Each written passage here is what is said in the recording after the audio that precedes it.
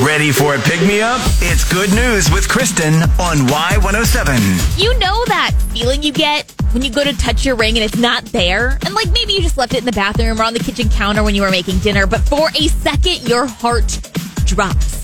And this is exactly what one girl named Kristen, not me, did when she realized she was missing her engagement ring.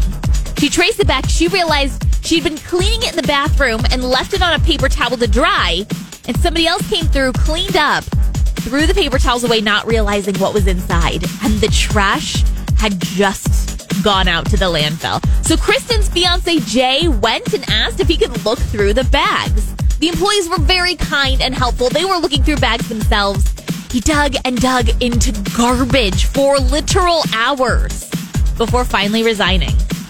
And as he's walking away, one more bag caught his eye, and he thought, what's one more bag? And it was the bag. He found the ring, and all was good. I think he deserves an upgraded wedding ring for his efforts now. Good News with Kristen. Catch every episode on demand now under podcast at Y107.com, on the Y107 app, and subscribe where you get your podcasts.